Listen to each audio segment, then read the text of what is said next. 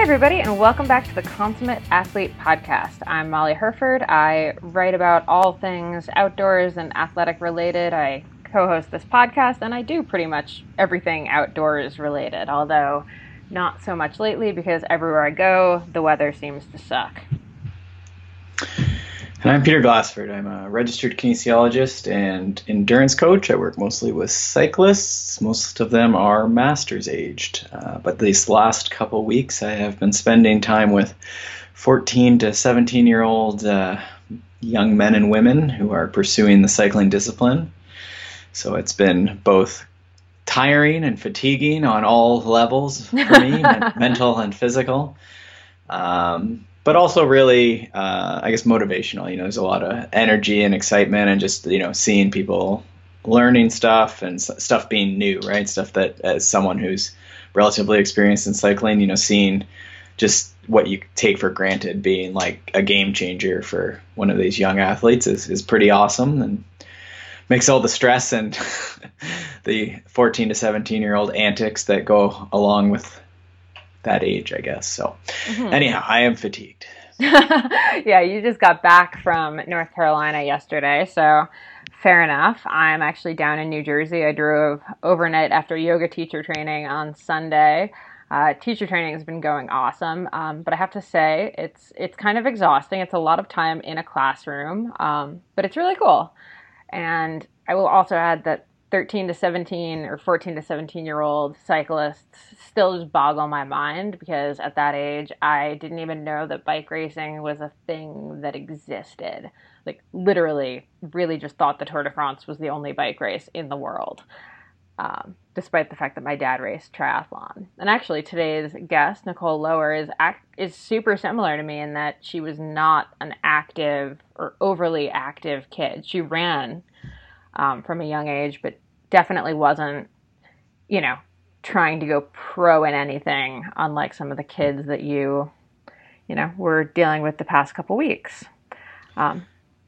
We chat about triathlon. We chat about the consummate athlete lifestyle. I think she's a really good example of it. She's mid-20s, living in New York City, and while a lot of people find it really easy to be pretty unhealthy in New York City, especially working a normal 9 to 5 like she is, and she is an adjunct professor at NYU teaching some classes, so you'd think she has a crazy schedule, but she still gets up at 4:30 every morning to hit the gym for strength training and gets in her endurance work and races triathlon in the summer. Yeah. I mean, I think this is something that applies to most of us, right? You're sort of, I was pondering this morning, actually, as I was composing a tweet. I'm trying to remember, there's a rap lyric about figuring out what you're twittering, but I'll leave that to the rap specialists. Where are you going with this? I don't know, you might call them rappers. I call them rap specialists. They have specialized in that I meant, where domain. Are you going with the tweeting thing, not where are you going with the rap thing? I was going that, there's sort of this 14 to 17-year-old age group where, it is tempting to specialize, right? And a lot of the push right now is to not have specialized athletes, right? To have that multi-sport model, and then at some point you specialize, when that glimmer of hope that you're going to become an Olympian and you're on what we call the curve, the performance curve, then maybe there's an argument to, really specialize in on that cycling or whatever the sport is. But then sort of once you come off that curve and you become a masters and age grouper, you get a job other than cycling, then I think that's where this consummate athlete idea, where both you and I are excited about this, and I have lots of master's age clients that we're applying this to, I think, with great success, is you do need to have that sort of more balanced approach to sport and to life, right? So you're going to work, but then you're also having to combat the fact that you're sitting at work, or maybe your job's really hard and you're landscaping or something, right? And so now we're dealing with all these different movement and lack of movement challenges. And then we're also having, an aging body, and we're also having to maintain different movement skills. So things like throwing or squatting or crawling are pretty much lost in most people, right? And so that's, we talk about this a ton on the podcast with different guests. But I think what my point in all of this is that a really long tweet. These younger, I know it's a draft right now, but with these younger athletes, and then also when we're on the other side of this curve, these more masters age group athletes, is, we have to find a way to maintain and preserve and improve these movement skills, right? So these other sports. And so what I like about triathlon, we did this big experiment last year where we did Ironman, was that it really lends itself to these, multiple movement periods throughout the day. You're doing double and triple days. And then also many different sports, at least 3, usually plus some strength training in there as well. So you're really, when you think about healthful pursuits, and certainly Ironman's getting, again, more towards that elite side, but certainly short distance triathlon, or at least training like a triathlete, is a pretty neat way to approach a consummate athlete lifestyle, especially when it includes some strength training in there as well. Yeah, I think you're right. So that's my tweet. If you can summarize that, that'd be great. Yeah, yikes. I'm an endurance rider, not so much like a track rider. So this is going to be tough for me too. But yeah, I think that's exactly right. I think triathlon's awesome because it's possible to be pretty elite and pretty serious about triathlon, but stay physically balanced, I guess. Cycling can be a little rough on the body as far as, you have a cyclist who has been racing as a pro for 20 years and, that's where you see that hunched back and a lot of upper body kind of missing from the equation. Whereas triathlon, you do tackle kind of everything. You get the pounding from the running, so you're avoiding the osteoporosis issues. And, I think it's a really good all-around discipline when it comes to, you want to be a serious racer, but you also want to be a more consummate athlete because it lets you kind of hit both of those. Yeah, I mean, the reality is, there's only so much time in a week, so it's the same stuff we've talked about a ton in terms of being time limited, but all of a sudden you're not doing it all seated on a bicycle seat, with pressure on the same tissue, and your knees and your hips absorbing basically all those repetitions. Now it's that time just inevitably has to get spread, right? Yeah. Between at least 3 sports, and then again, if you start incorporating strength training or some other sport even, just because it's convenient, maybe you're going and doing ultimate frisbee or something just because it fits with, your social life or something too, right? It just very quickly becomes a really nice, almost made for you sort of training health plan. Yeah. And I mean, I think I'll say all the cyclists that are thinking about just skipping this podcast, I really do think there's a ton of value in here for cyclists, and maybe it'll kind of prompt you to do a little bit of stuff outside of cycling. I know for me, I hadn't been swimming in, quite a while. We went about a month ago once, but then I went again on Monday, and I was actually super sore from yoga, which is a story for another day. And I kind of remembered how much I enjoy swimming and how good it feels as far as a low impact exercise. So I think, as a cyclist who's injured or dealing with just some lingering pain from a ride, or your muscles are super tight, getting in the pool is, one of the best workouts you can do for kind of making your body just feel a lot better. And it's something I think a lot of cyclists wouldn't even contemplate. Yeah, having been there, over a year ago, but we'll call it a year ago, it's really intimidating to do because you feel like a complete noob.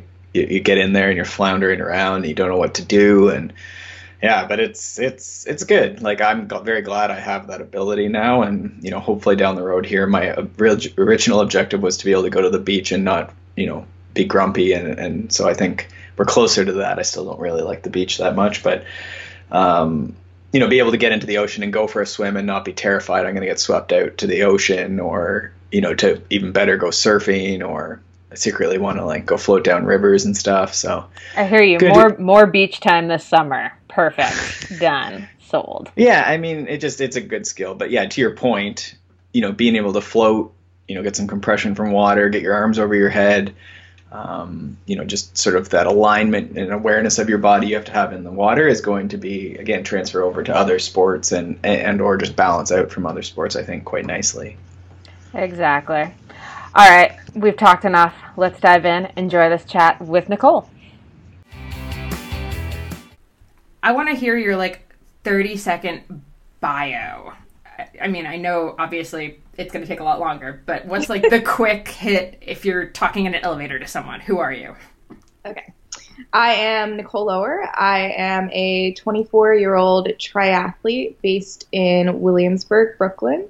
During my 9 to 5, I'm the global digital editor at Christian Louboutin, and I'm also an adjunct professor at New York University. Okay, I love both of those things. So first of all, what does global digital editor entail? So anything that touches the internet, I sort of have a touch point on, and it's sort of final approval just to make sure that it's in line with brand codes. It's a pretty interesting role. That's awesome. And what do you teach at NYU? This semester I'm teaching digital marketing, but traditionally in the past it's been social media management and optimization. That's awesome. Those classes did not exist when I was in school a few years ago. So I feel like that's very different now. Yeah, they didn't exist when I was in college either. And I actually, the year after I graduated from the Fashion Institute of Technology, New York University actually brought me in to write their first social media course. Oh, so, cool. Yeah, so it's something I'm like super passionate about outside of doing triathlons. That's awesome. Okay, so were you an athletic kid? How did the triathlon thing happen? God, no, not at all. You and me both. It's funny, the people that are most like competitive have no backgrounds, I feel like. No, so I always love to tell people that when I was in high school, actually, I would come home from school and sleep on my couch from 3 to 5:55, which was 5 minutes before my mom walked in the door. Because if she saw me sleeping on the couch, which I did every single day, she would like smack me across the face. And that's like no joke at all. I hated running. I would find any way to get out of gym class literally from the time I was in first grade. Yeah, and I mean, I think, I really found my roots in running when I was probably, I think, 14 or 15. My dad had a treadmill in our basement, and he was like, I bet you can't even run 1 mile without stopping. So I literally spent my entire summer that summer like perfecting my mile, and like I think I had a 10-minute mile or like maybe an 11-minute mile. It felt very like abysmal for like a 5'3" like preteen teenager. But I mean, I did it, so that was like, it gave me a lot of strength, and I felt very empowered as like a preteen that I could actually run a mile, especially given that like all my time up to that was like not at all. And also, I guess I should note that my mom was an Olympic diver. So Whoa. My genes to be like athletic, I just was not at all. Yeah, I hear that. I remember pretending to throw up to avoid running the mile in gym. Yep. Was there too. That first mile is always amazing when suddenly you realize, like, holy crap, I actually ran for a whole mile. Yeah, it's wild. And I find, I don't know if you find, but I find that I feel the same way about it, whether it's like lifting weights now or it's biking or anything. Anytime I hit a new goal that I strive for myself, I'm like, wow, I just did that. Yeah, absolutely. And so you talked in a couple articles that I read about how going to spin class in college really helped with like social anxiety. Can you talk about that a bit? Yeah, for sure. It's something, growing up, and I still think there's a lot of, I mean, in New York, not so much, but I still think there's a lot of stigma around like how people feel about talking about anxiety. And it was really important for me to bring that to light, which is how that article came along. But I found, spinning very haphazardly just through a friend's invite. And it's sort of, with athleticism, and whether it's you're doing something by yourself or with a group of people, it really does, it comes down to just doing what you love, I think, whether it's competitive or not. And you're surrounded with people doing the things they love. Where in my experience within like my own personal industry of fashion, people don't necessarily love what they do, and it's not really like that great of an environment. So it's like, it was always nice, I guess, going to school for fashion and then working in fashion, but more so when I was in college, always having this like 45 minutes out of my week that I could really just like dedicate to myself and pushing myself what felt like, and I believe was, in a better place. I love that. And so how did spinning and running morph into triathlon, especially in New York? Because New York is not like the most tri-friendly of places to be training. At all. All the time. Like, it is the worst sport to get into in New York City. There are like no pools available. Biking, you have to like bike to get out of the city. I actually had a random friend after I graduated from college who was like, he was the only triathlete I had ever met, and I'd never even known what a triathlon was up until that point. So I was fresh out of college, and I had started my first job at NARS Cosmetics. And they actually had a team called Team NARS that competed in the Lava Man Triathlon, which is the biggest triathlon in the world and the most competitive in the world. It's highly, highly coveted. And I was like, I think I can do this. And everyone that like had done it before was like, you're already spinning like 5 times a week. You love to run. Like, all you have to do is learn to swim. I could not swim at all. So really did not float in water. And they were like, you can very much do this. It's super easy. So I signed up for it. I had 4 months to train. And luckily, my team actually provided everyone with a coach. So I was like, you know what? Fuck it. I'm just going to try it. And I did it, and I placed in my first triathlon. So at the end of like the 4 months and after I'd placed, my coach was very much just like, I think you should consider doing this. Like, this is something you're actually good at. So I committed to it. But after that point, I realized like when you don't have a coach, like it does become much harder to do it. You know, it's like you don't have a team to lean back on. You have yourself only. Unless you have a coach, which now I do, but previously in my first few seasons I didn't. And not only that, like I was saying earlier, it's like people also don't realize that like I traveled to like Harlem from like Williamsburg, Brooklyn to go swimming. It's like it's an hour there just to spend like 40 minutes to an hour and a half like doing technique swims in a pool. And likewise with spinning and cycling outside. It's just like I have to bike like 45 minutes just to get out of the city just so I can get a consistent cadence. And it's like, it's definitely an investment of like time in yourself. So like when I label myself as a triathlete, it's not so much like because I do triathlons, it's like pretty much an entire lifestyle change that I feel like I've kind of come up against. Yeah. Actually, so I had a question about that I was going to ask later, but I'm going to ask now. Would you say you race to train or train to race? Because I feel like for me, I definitely race in order to train. So like I sign up for stuff to make myself train, and like I love the training. Like that's actually more what I enjoy than anything else. Yeah, there's nothing, I love that question. I think there's nothing more rewarding for me in my entire life that I've ever done besides cross the finish line of triathlons, which is why I keep doing them. But I really, really do think I race to train. Yeah. It's like, I feel this sense of fulfillment, yes, when I cross the finish line of a triathlon, but also like, what am I doing next? So it's like, while I know I can do a triathlon, it's like, okay, so I'm going to use like the next 6 triathlons to train for an Ironman. So so I think I definitely do that. Yeah. Speaking of which, did I see you're going for a longer course plan this summer? Yes, I was going to do a half Ironman, which still, given like how much the volume of training that I'm doing now, I still feel like I could do. I kind of put training and, well, I guess I should say more so racing on the back burner because I am still training at the same volume. I put racing on the back burner for the next year just to focus on like being engaged and like trying to enjoy that as much as possible. And also I'm at a point too where I really am trying to balance like my mental health and wellness. My job, my day, like my 9 to 5 is very stressful, and that pays the bills more than being a triathlete does, just in full transparency. So I have to focus on that, my mental well-being, and then, triathlons come after that. So I likely will still be racing this summer. Not sure how I'll place, but I'm optimistic about it. So we'll see.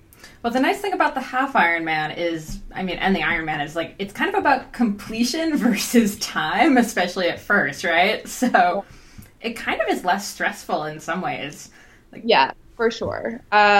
We'll see. I mean, it's one of those things where it's like I'm very determined to do it, and again, like being a triathlete is like very much my lifestyle. So it's like if it's not this summer, then it'll be next summer. mm-hmm.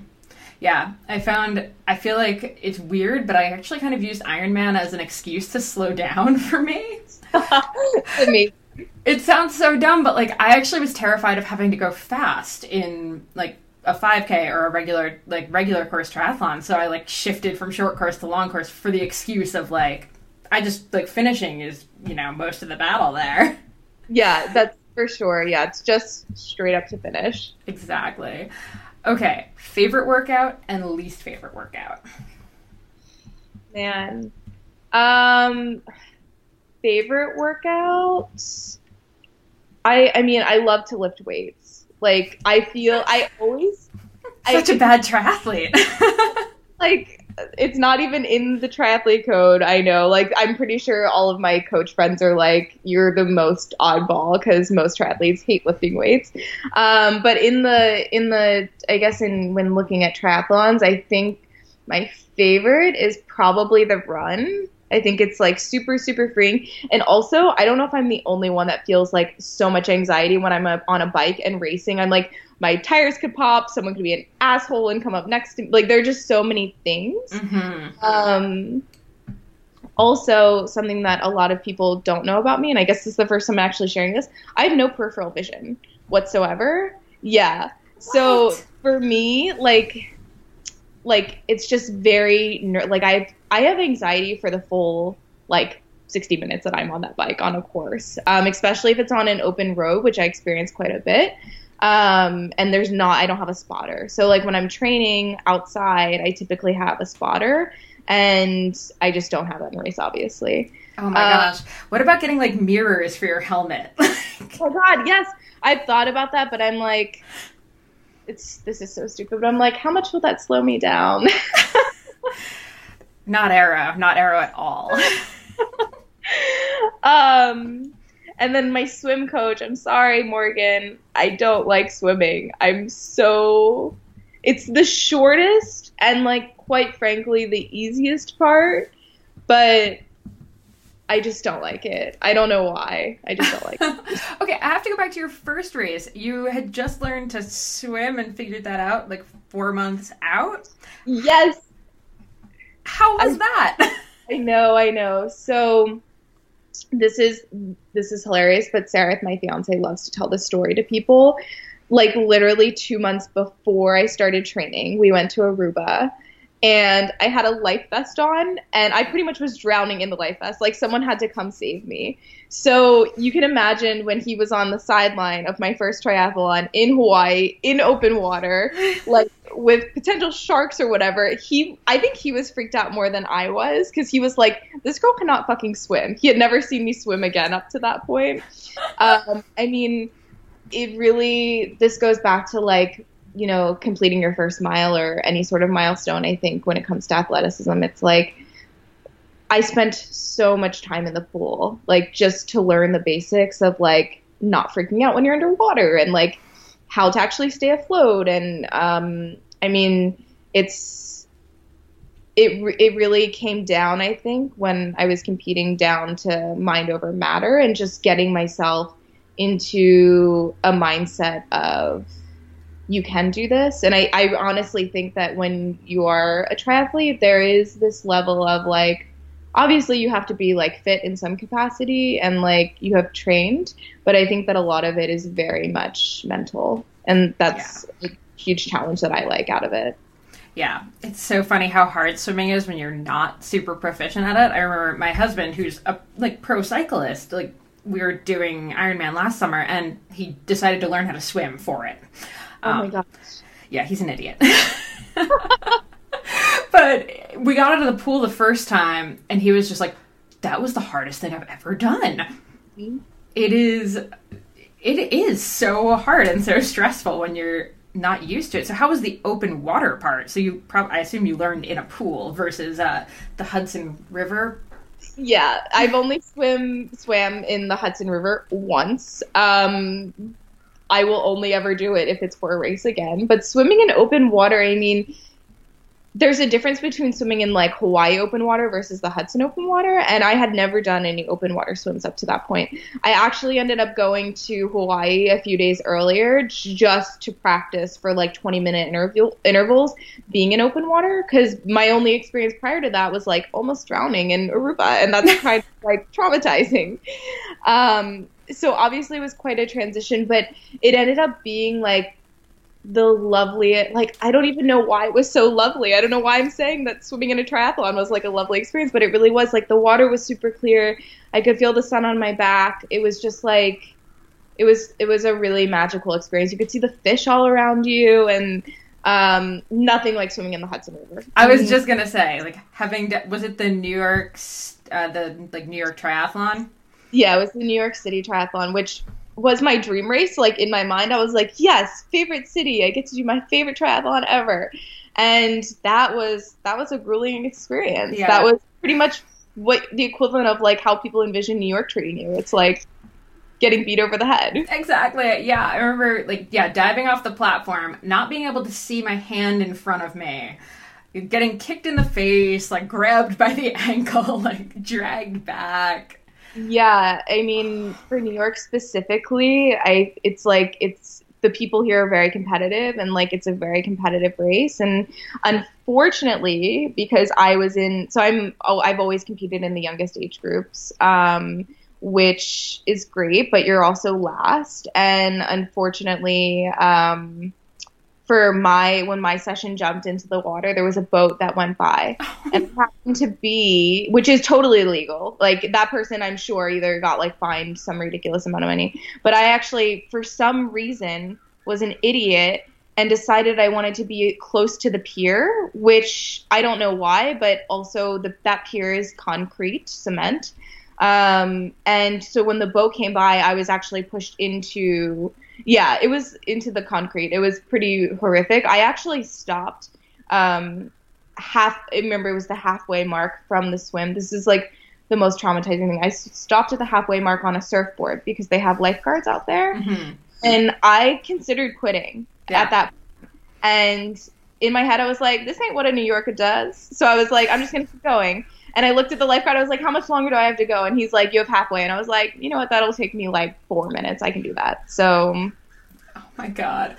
Yeah, I remember that being one of the gnarliest swims I've ever done. That was disgusting. And then even when you get out, did they like spray you guys with like the antibacterial water?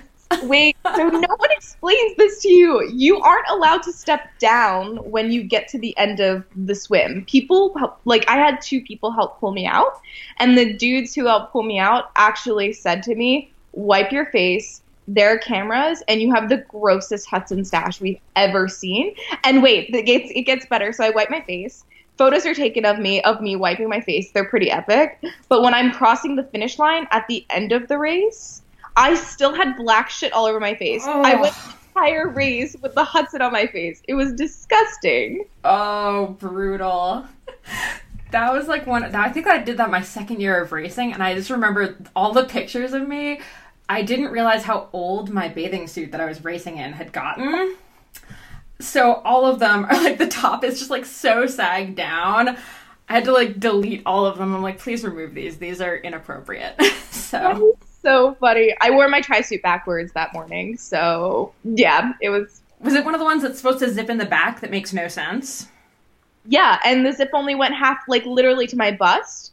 And I remember I ran into my first triathlon coach before that race, and he literally looked at me as I was in line, like 5 seconds out from jumping into the water, and he goes, hey, you might want to email me about your tri-suit after this. So emailed him, and he was like, that was totally on backwards. Oh my God.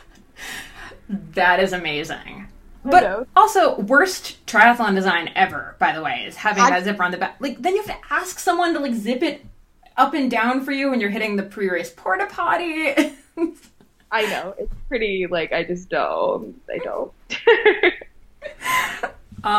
Okay, so I'm going to go back to strength training. How did you get into it? Are you just one of those, like, people who's naturally, like, good at strength training and so it's fun? Or No, not at all. Again, like back to athleticism. I actually went through after my first triathlon. This is so crazy. The reason I got into strength training is after my first triathlon. So I'm 5'7", which a lot of people are like, "Holy shit, you're really tall. You look very short on the internet." Thanks. I get that a lot. It's really bizarre. So I'm 5'7", and like typically my build like is anywhere between 130 and 140 pounds, which is like very, very healthy. After my first triathlon, I had continued to train just because I wasn't sure if that summer I wanted to do another triathlon. And this was without strength training. I ended up dropping down to 113 pounds. Which I actually didn't know because my apartment at the time, I was living like as like a single girl in New York or, like by myself. I didn't have a full length mirror anywhere in my apartment. So the amount of times that I actually encountered a full length mirror were like never. And the mirror that I had was like shoulders and up. And so like I kind of just like dwindled away like very, very slowly. And like, I mean, obviously I was like, my clothes are a little bit too big, but like it's totally fine. And then I went home to see my family and they were like, you're like very, like, there's something wrong with you. Like, you should, like, we need to, like, go see a doctor or something. So, like, I went on this, like, super aggressive plan, which I kind of have documented, on Instagram. I went through this super progressive plan with, like, a few doctors and nutritionists where, like, I pretty much did, like, all of this backwards, like, nutritioning just to, like, I was eating at like my height of it, I was eating like over a pound of peanut butter straight from the jar right before I went to bed every night just to get my like weight back up. And then on top of that, I was also strength training because I mean, obviously it's like when you lose that much weight that quickly, I lost that much weight in like 3 months. And it's like, of course I did because I was doing cardio for 2 to 3 hours a day. And while I was like obviously super fast and whatnot, and my energy levels weren't down, like internally, like I know, like looking back on it, like I was not healthy. And, so that's kind of where strength training came into play. And I think it was like super, super magical at the end of it. And I think all women should strength train in some capacity, whether it's like you're doing HIIT with like weights or you're doing bar class with weights, or, it doesn't have to be like, for me, it's like, I love lifting really, really heavy, but that's not for everyone. And I just think that everyone should lift weights. I think it's so good for everything. Yeah, absolutely. Okay, I love, by the way, that you actually like hit that weight and were like, oh, okay, this is a problem, versus I think a lot of people would have gone home and had their family be like, oh, you're looking really thin, and be like, thanks. Yeah. I mean, it's one of those things where it's like, especially in New York, it's so hard because you're like, and as a woman especially, like you push these like super weird, like, you have to be skinny, you have to have long hair, you have to, you know what I mean? All of these like stereotypes.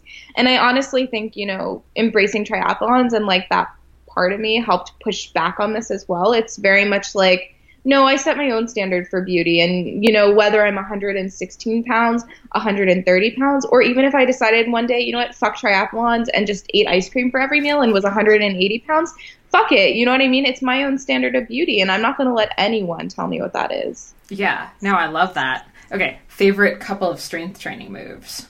Like, what are your favorite lifts? Girl loves a leg day.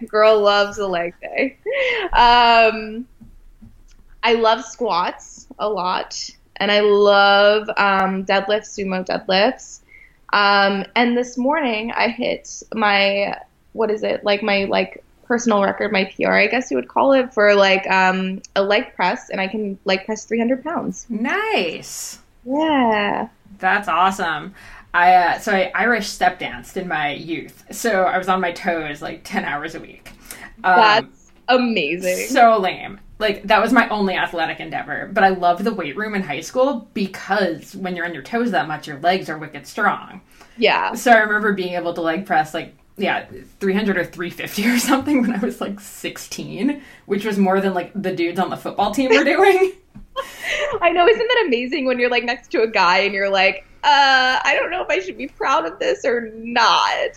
Yeah. The coach actually had me come in after school and do that in front of the football team. Oh my God, put them to shame. Yeah. Which, I mean, it was super great for my ego and feminine feelings in high school. Did a lot. Yeah. But otherwise, it was super cool. So nice job on the PR. Love that.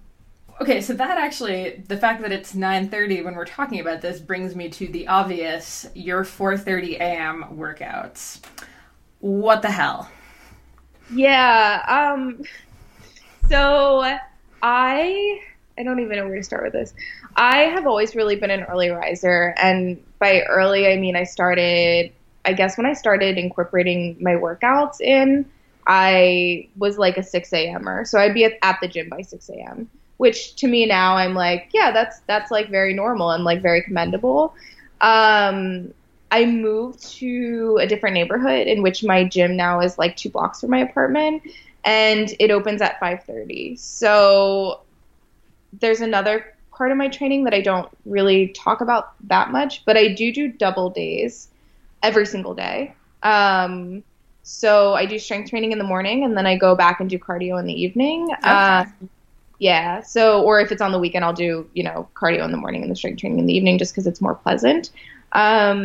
And I found just that at 4:30 a.m., like in New York and in my neighborhood, there's like no one. Like it's just like the most magical time to be awake. And like for me and like my heart of hearts, I'm like such a like homebody and I love to be by myself. So like that's like the one thing that I look forward to is like, even if I'm like dead ass tired, I'll still wake up and like go to the gym.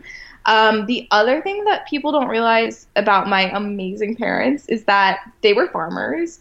And when you're a farmer, you wake up at like the ass crack of dawn. And I mean, I guess when I was in college, another thing that a lot of people don't know about me is I was a barista. So I was at my coffee shop by 3:30 most mornings, and then I would go to school after that. So I pretty much replaced like my work with like training in the morning. Okay. That actually makes sense. Do you go to bed wicked early then? Yeah, I'm like a 9 p.m., 9:30, and like notoriously, if I'm out on the weekends, you will find me asleep at a bar. Like I've fallen asleep at the premiere of Star Wars, like in the streets of the theater with like, said respectfully, the nerdiest people around me being like, what the fuck is this girl doing? Understandable. I've definitely fallen asleep like at shows that I wanted to go to, just like in the corner, like with a coat, just sort of tucked up. Yeah. Like I'm just resting my eyes for 3 hours. Yeah, just like a quick nap. Okay, this leads me to 2 questions. Number 1, how is this possible with your fiance? Like, does he not get pissed that you're up at 4:30 in the morning? Oh my God, this morning was rough.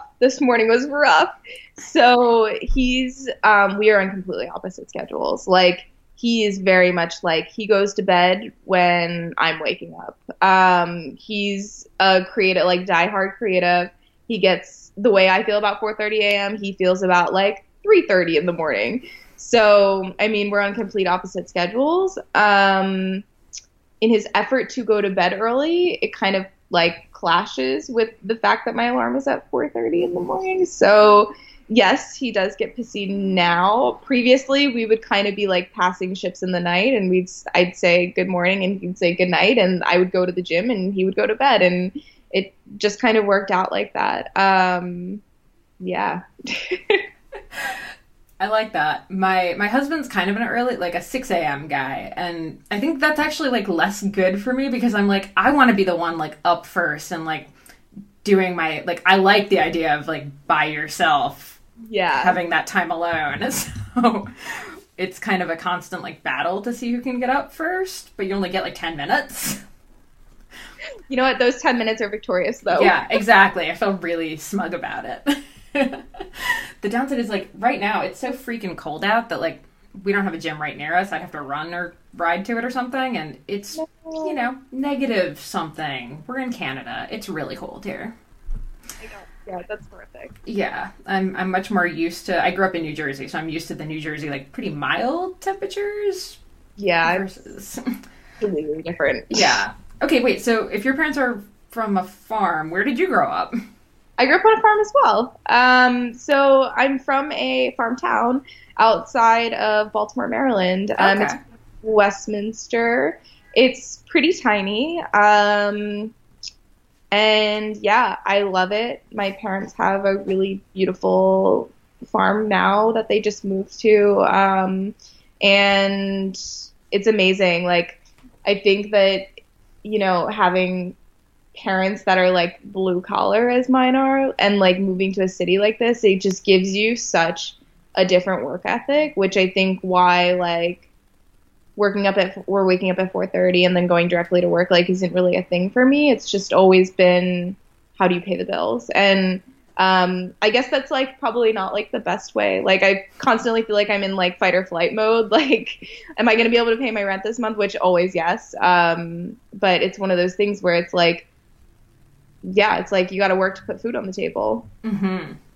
And I actually really like, you've written about making exercise a priority. And I mean, we're talking now about putting food on the table and paying rent and stuff, but exercise still factors into that as like this number one thing. Can you kind of speak to that a bit?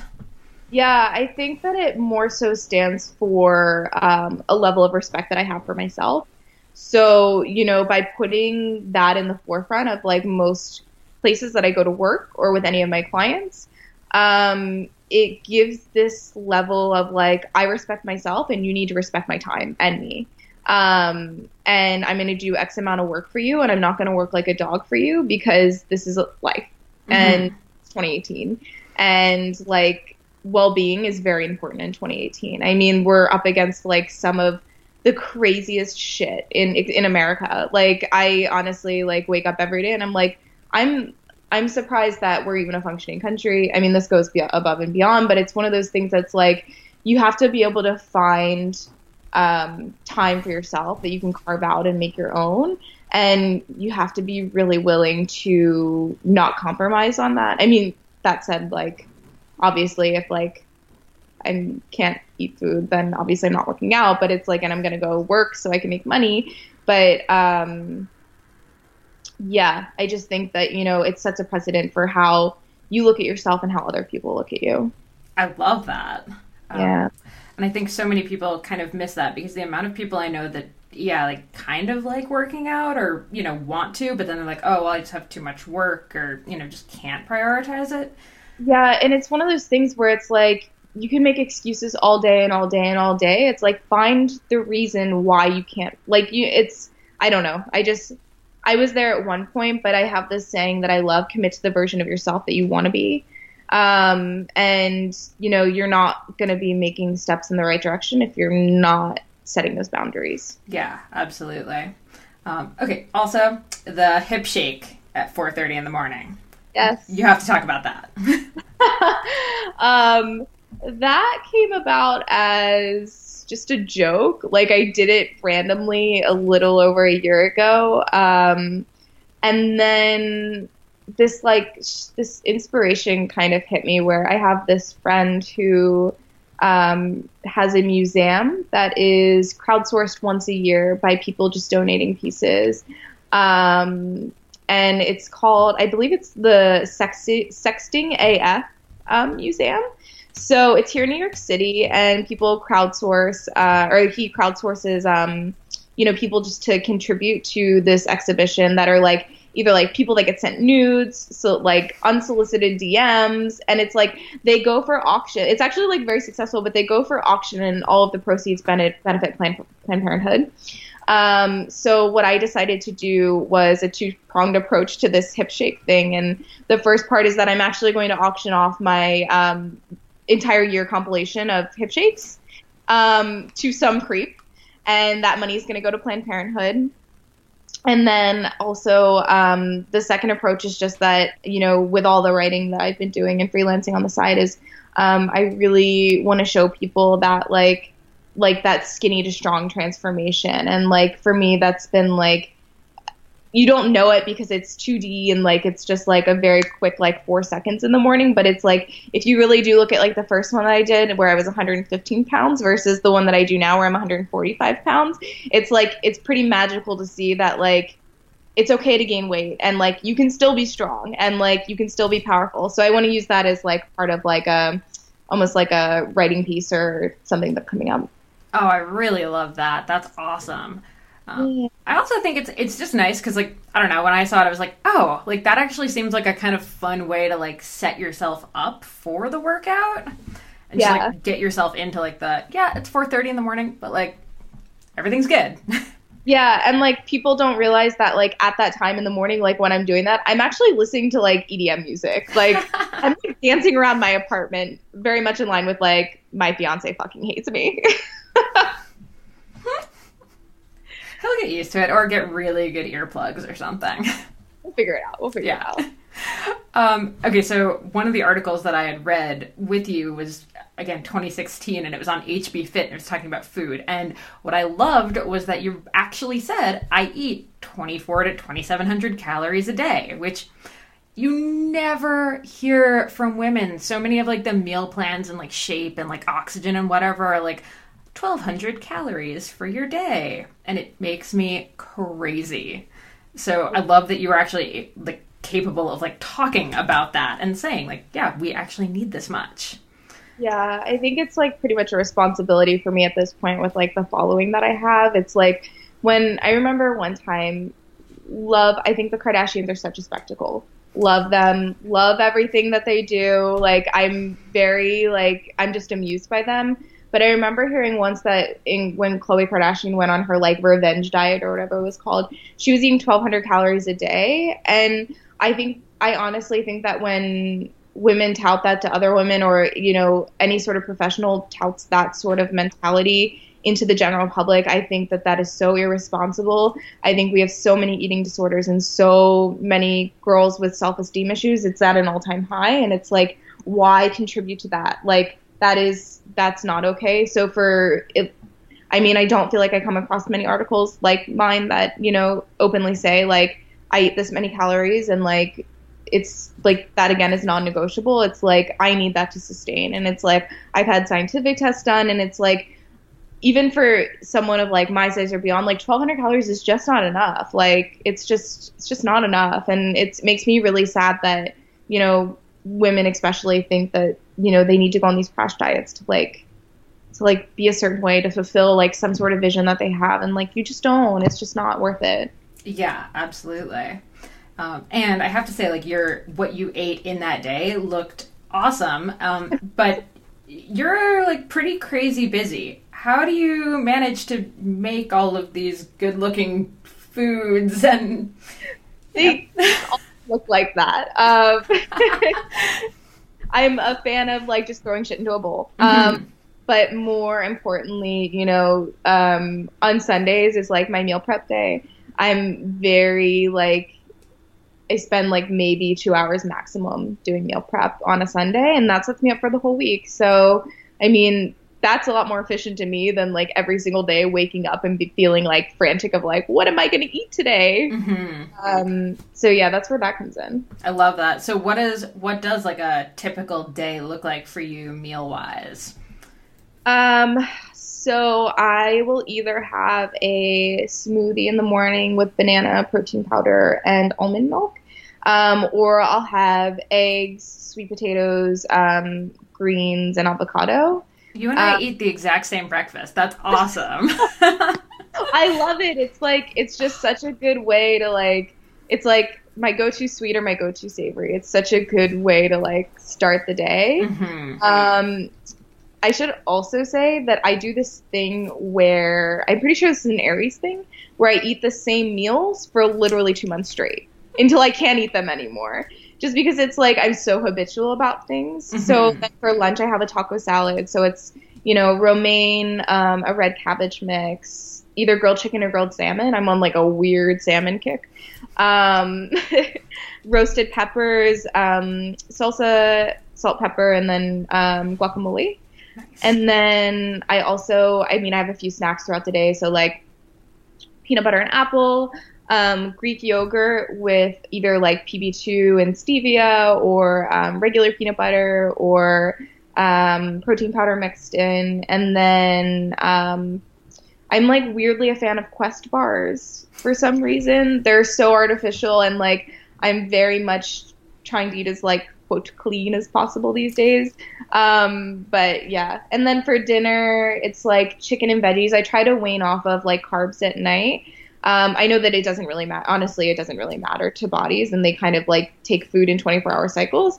But for me, it's just I find that my body reacts better. And then every single night, I have protein ice cream before I go to bed, like literally 30 minutes before I go to bed. So that's where I end everything. It's a lot of food. I like it. Okay, what is the protein ice cream? Yes, this is like my favorite thing in the world. It's so I have been doing like no sugar. And it's kind of like my way around it. So it's a like no sugar mint chocolate chip protein powder with almond milk, ice. What else do I throw in there? Stevia. And I think that's everything. And spinach. I put spinach in it. And it's freaking delicious. And it's like a bowl of like protein ice cream, and I just eat it every night. That sounds amazing. Yeah. Oh man, I love it. Also, I'm with you on the throw things in a bowl. I realize the big mistake people make is they don't shake the bowl. Right. Right. That's a huge, like, I just learned that. It's the same way that I literally didn't use salt until like 2 years ago. And that is like a game changer. Yeah, 100%. Okay. Advice for new triathletes or people who are tri-curious. What do you wish someone had told you? I wish that someone would have taught me the importance of rest. And I also wish someone would have explained to me periodization with training. So, I mean, being fast and being good at what you do, or even just completing, you know, people think that doing more is always the answer. But when you're doing multi-level sports and when you have to train at a volume of like 10 hours or more a week, you absolutely need like 2 days of rest. Like not like haphazard, like I'll rest in the evening and then in the morning. No, you need like full days of like just like chilling. Cause like, I mean, everything from like your muscles to like your cortisol levels, which elevate your stress or de-elevate it. I mean, it's like you need to keep that in check. Otherwise, like everything is going to be out of balance. You're not going to be able to sleep. Your hormones are going to be imbalanced and you're not going to be eating right. And it just, it's not good. And like, I think triathletes more than most other athletes, like the normal triathlete experiences overtraining, which is where you just train your body into like, for those that don't know, train your body into like, essentially you're just not able to perform. And that's something that I've actually come up against like 3 or 4 times in my triathlete career. You know, your body gets into this overtrain mode, and that's a really scary situation to be in. And then also the periodization, you know, it's like you feel like you have to do all of these things and accomplish all these things and all these activities. But the real goal there should be, you know, focus on one thing, get good at it, and then focus on the next one and get good at it, and then find a way to segment them all together. I know that a lot of my training in the beginning was spent, you know, swimming, biking, running, like every single day, like essentially doing mini triathlons or like and you don't have to do that to be good at it. Like you don't even have to do it to complete it. Like it's just, you know, just focus on like your weaknesses, and you will get better, and trust in the process too. I mean, I think that's being a triathlete you don't wake up and you're like, I'm a triathlete. It just doesn't happen like that. Mm-hmm. It's like many seasons and, you know, many months of just like putting yourself to it. Yeah, I love that. And I've seen you've written a bunch about, you know, recovery stuff and actually taking the time to do, not just recovering, taking time off, but like recovering, like doing the rolling and the stretching and all that fun stuff. Yeah, I'm so bad at that. Like, and I think that's why I preach it so hard is like, if I say it enough, like I'll do it too. And it's true. Like, now I'm doing warm-ups before I work out, which is not something I've ever done. I'm doing cool downs, which is not something I've ever done. And, you know, stretching, whether it's like going to a physical therapist or like doing 5 minutes before bed or, even sitting in the sauna, I think is like so good. It's just like, it seems like a luxury at some point, but it's like, it's so necessary. Mm-hmm. Absolutely. Okay, I'm going to get made fun of by a lot of the masters who listen to this for asking this, but I'm going to ask anyway. How did you end up building such an awesome following on Instagram? Oh, so I actually was pretty big on Tumblr before this. I had one of the first fashion tumblers that was recognized by Tumblr. And, you know, I grew that following to like over 100,000. And I think a lot of my followers from there crossed over. I also think that I think that I have like a strong like personal voice and like consistent like brand strategy that I put out. And I'm also like very authentic at the end of the day. And I'm not ever one to put on a face, I guess. And I think, you know, that does hinder, like, I don't really foresee my following, like, growing past what it is now. And I think that's because, like, you know, I'm only willing to compromise myself as a brand for so much. It's like, I still have to have a level of, like, authenticity to myself and, you know, willing to help people. And that's more important to me than, like, having, like, 1 million followers. Totally. I also have to ask, how do you get such great pictures? So my fiance is actually, he's a creative director, went to school for film. So he actually takes, unless it's for a campaign, like for Adidas or something, he'll take all my photos. This is where I messed up. I married a cycling coach instead of a photographer. It's true what they say about the Instagram husband. He is an Instagram husband. Yeah, Peter's one of those, like, look in the other direction while taking pictures because it's, like, embarrassing for him to do it. He's like, I need, like, my hood up. I can't have anyone see me. I'm like, man, if you would just look at the camera, this would take a lot less time. Like, don't you love me? I just want a cute photo. Like, how hard is this? Okay, that is good to know. I might need to rethink some things here. And kind of on that same note, though, I mean, you had a fashion Tumblr first, and it seems like you've been really good at intersecting the, like, fashion with fitness thing really well. So any tips for sort of people looking for a bit of that athletic fashion inspiration? Oh, it is so much easier today than it was, like, literally even 3 years ago. I mean, for me, it's so innate. Like, I went to a fashion high school. I love fashion. I can't foresee myself parting with, like, that side of me ever. I just am so in love with it. And I mean, it's funny because I wear, like, matching sets to the gym, and people, like, have stopped me, like, total strangers that are like, I know you because you're the girl that, like, is fashion at the gym. So I've even, like, used the term, like, gym goth before because, like, it's very much to me, like, I don't know, it's just, like, part of who I am. But I mean, if you're trying to, like, it's one, knowing your style. So first that, but I think, like, you know, there are a lot of accessible, affordable brands out there. So you can, like, because athletic wear goes so quickly. So it's really just finding, like, the styles and cuts that flatter you and then going from there. And, you know, sticking with the brand that you like, because athletic wear, like, varies so much from brand to brand. It's like, you could be an Outdoor Voices kind of girl. You can be an Adidas kind of girl. You can be a Nike kind of girl. You can shop at Bandier, which is, like, so expensive. It's so awesome and luxurious. And, yeah, I think it's just about, like, not being afraid to go into, like, a fitting room and trying things on. Mm-hmm. Also, I love the hashtag healthgoth. It is, like, one of my absolute favorite.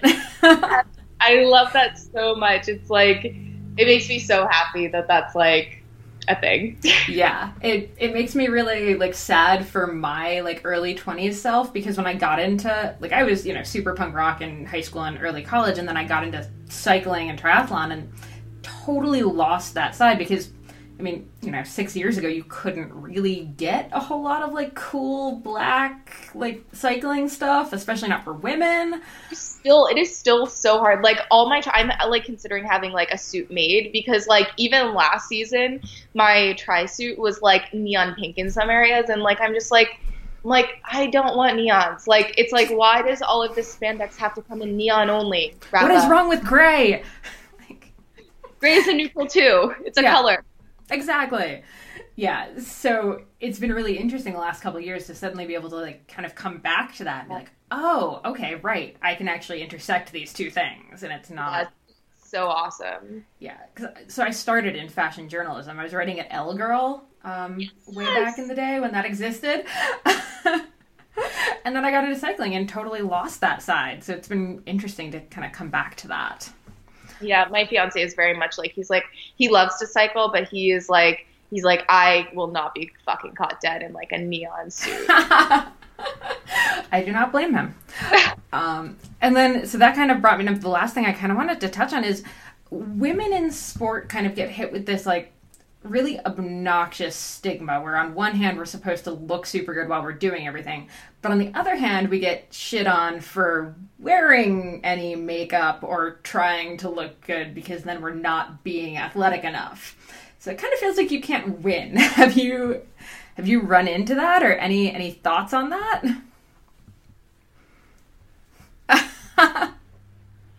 I'm very much in the camp of like women doing whatever the fuck they want in 2018. Mm-hmm. Like if you want to wear makeup to the gym, like, it's not my cup of tea. Just do it. Do what makes you feel good.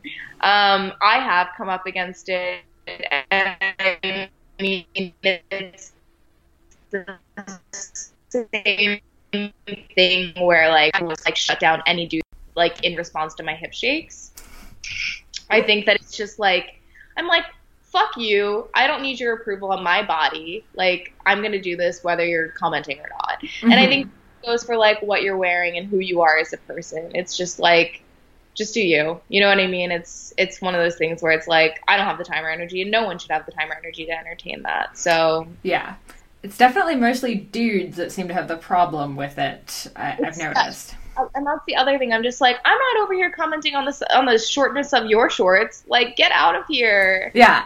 And I find this is like so frustrating. It's like, I feel like a lot of times I get talked down to like some male athletes that like are just like, they're like, you're pretty, you don't perform well. And it's like, I'll show you that I can fucking perform well. Look at my fucking track record. I place in every race. Yeah. So frustrating. But that's another, I'm trying to stoicism here, and that's not stoic at all. So. Oh man, I love it. Okay, last thing. Where can people find you on the interwebs these days? On the interwebs, I am only on Instagram these days, at Nicole Loher, Loher.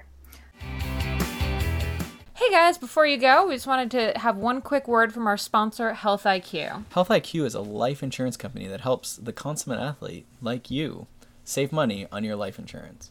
To find out more, you can check out healthiq.com/CAPOD. That's CAPOD for all the details and to take a free quiz.